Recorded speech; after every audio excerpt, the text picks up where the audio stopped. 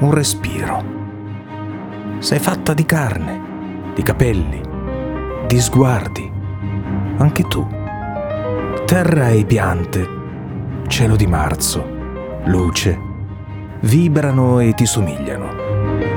Il tuo riso e il tuo passo come acque che sussultano. La tua ruga fra gli occhi come nubi raccolte. Il tuo tenero corpo, una zolla nel sole. Hai un sangue, un respiro. Vivi su questa terra, ne conosci i sapori, le stagioni, i risvegli. Hai giocato nel sole, hai parlato con noi.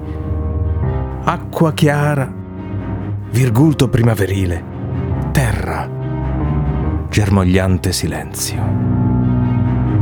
Tu hai giocato bambina sotto un cielo diverso, ne hai negli occhi il silenzio. Una nube che sgorga come polla dal fondo. Ora ridi e sussulti sopra questo silenzio. Dolce frutto che vivi sotto il cielo chiaro, che respiri e vivi questa nostra stagione. Nel tuo chiuso silenzio è la tua forza. Come erba viva nell'aria rabbrividisci e ridi, ma tu sei terra, sei radice feroce, sei la terra che aspetta.